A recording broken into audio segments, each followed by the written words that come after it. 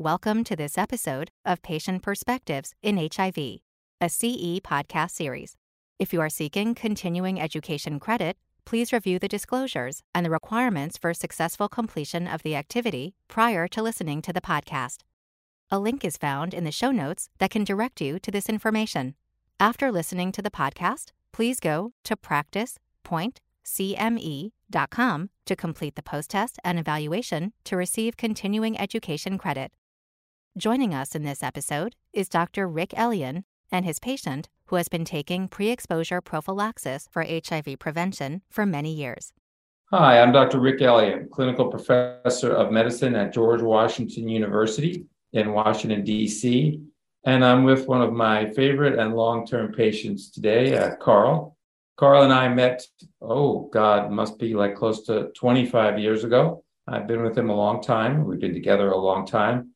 And Carl, in about 2011, about a year before PrEP was approved, which was approved in August 2012, but Carl came to me in 2011 because he was concerned that he was at risk for catching HIV.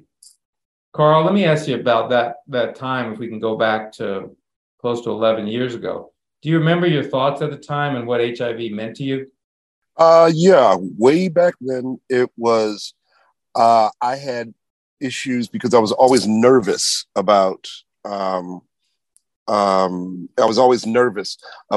just sex in general, because I was like, I don't want to catch it. I don't want to catch it. What are the new ways of catching it? I remember one of the things I asked you.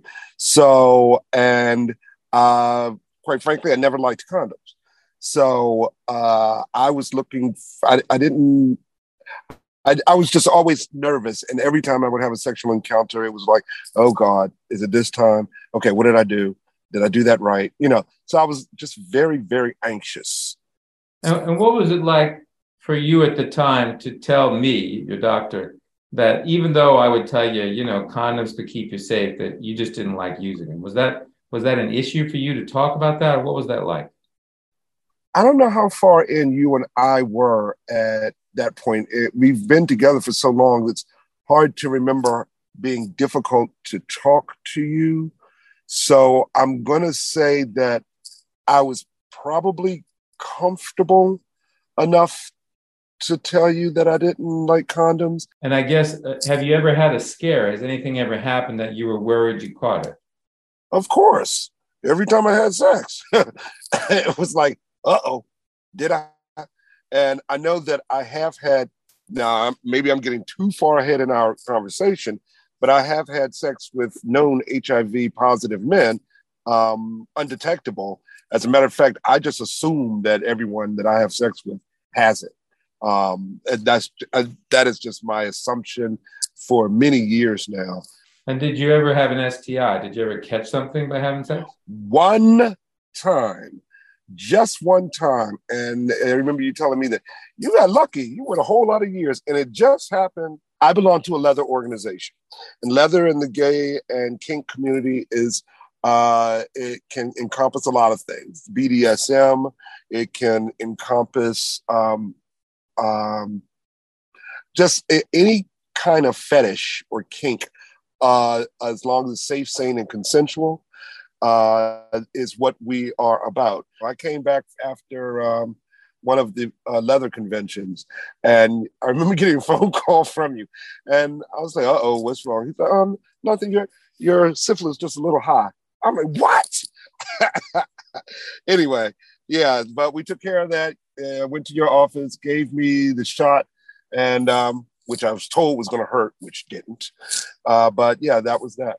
Amongst that community, I mean, it sounds like there's a lot of sexual activity. How much is there talk about HIV and the risk of HIV and prevention? How does that permeate things, and what did PrEP do for all of that? Okay. So remember, I belong to a leather fraternity. So let me speak inside of that before I just pop outside. We have what are called teach sessions, and where we are frank with one another and just talk about what is necessary to protect yourself.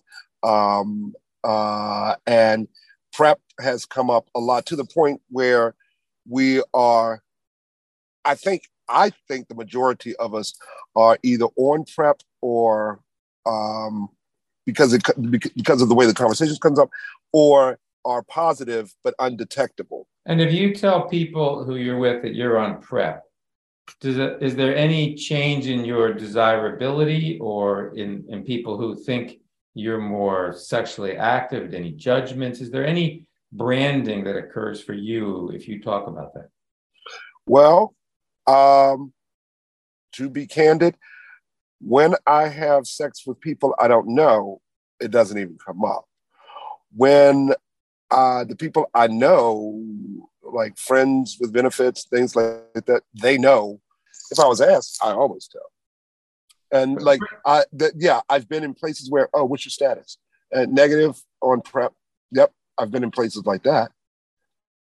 Carl, you're more forthright about this than a lot of other people. And are you aware that there's now 2 different pills for PrEP, 2 different kinds of oral medication? Yeah, well, 2. Actually, I thought there was more than that. I just know my first one was one color, and then you switched me something that was a different color. As you got a little older, you went from a tenofovir-based regimen to a tenofovir-alafenamide-based regimen. But currently, there are injectable agents that you can No, I don't want that. Nope.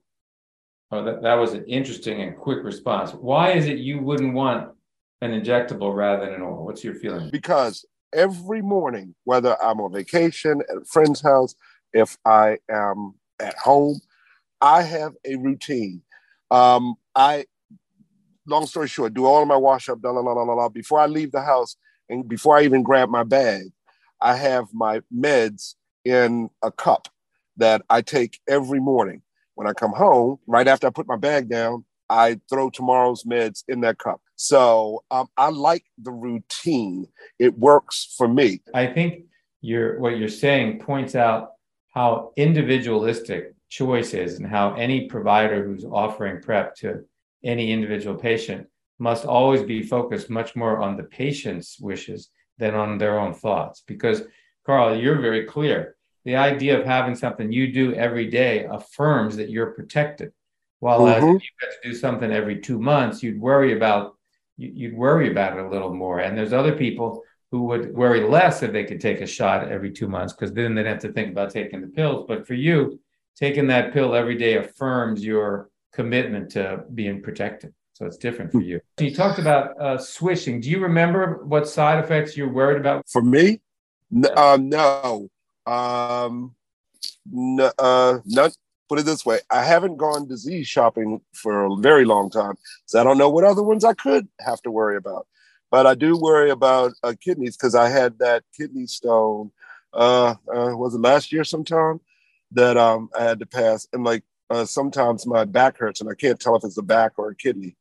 So and I did ask you, I think one time, if PrEP was messing with my kidneys or could mess with my kidneys, and you tested, and I think I know I was all right, because we're way past that. So, but we continue to test. That's something we monitor all the time. Okay. You've been protecting against HIV for a long time, and you've been successful, and you've had a lot of sex. So what you're doing is working. What would you tell somebody just entering college? How would you advise them to protect themselves? Get on PrEP. That's the first thing. And I would imagine that it would be easier on a college campus because they want to keep everyone healthy. So I would imagine that the health of the students would make them such that it would probably even be free. But I know students also have insurance, at least I did when I was in college, as part of my tuition. So yeah, I would tell them, look, it's really easy. And apparently you have several ways you can get it, acquire, the medication, by injection, by pills, that's what I would tell them. Get on PrEP, because you will be having sex. It's just going to happen. And the last question is, for you, PrEP has been a game changer. But it sounds like before PrEP, you were anxious about HIV. And now with PrEP, I think I know the answer, but are you still anxious about HIV? Not as I was. I know that if someone is undetectable, they cannot spread it. I know that I've got the PrEP shield. So, no, I don't even, as I said earlier, I assume that everybody I have sex with is positive at this point. And I don't know if that's true or not, but I like having that assumption because that also helps me keep with my regimen. So for you being on, how did this change your life being on PrEP? What did it do to you? How were the last 11 years going from age 43 to 54 different than what it was like going from 32 to 43? I can enjoy the sex that I have far more than I could before. I can do things that would be risky if I was not on PrEP. So it gave you, on one hand, I hear that it gave you more freedom, but what I really hear it gave you was less anxiety for the same types of behaviors. Peace of mind. Yeah. I do things now that I would never have done without PrEP. All right. Well, Carl, thank you so much for your candor. You certainly didn't disappoint. And I knew that would be good. I think it's important that listeners understand what a sex-positive world is like. And doctors tend to pathologize, to think in terms of problems and look at sex as a clinical dilemma rather than an act of pleasure and affirmation and joy. And I think your attitude about it is clearly one of positive with exploration and passion and joy, and yet trying to make sure that you stay healthy while you do it. And I think that is the bottom line of the message. So appreciate you taking the time to be with us today. Thanks. Yes, sir. My pleasure. Thank you for listening to this episode of Patient Perspectives in HIV. Please go to the activity page on practicepointcme.com to complete the post-test and evaluation to receive continuing education credit.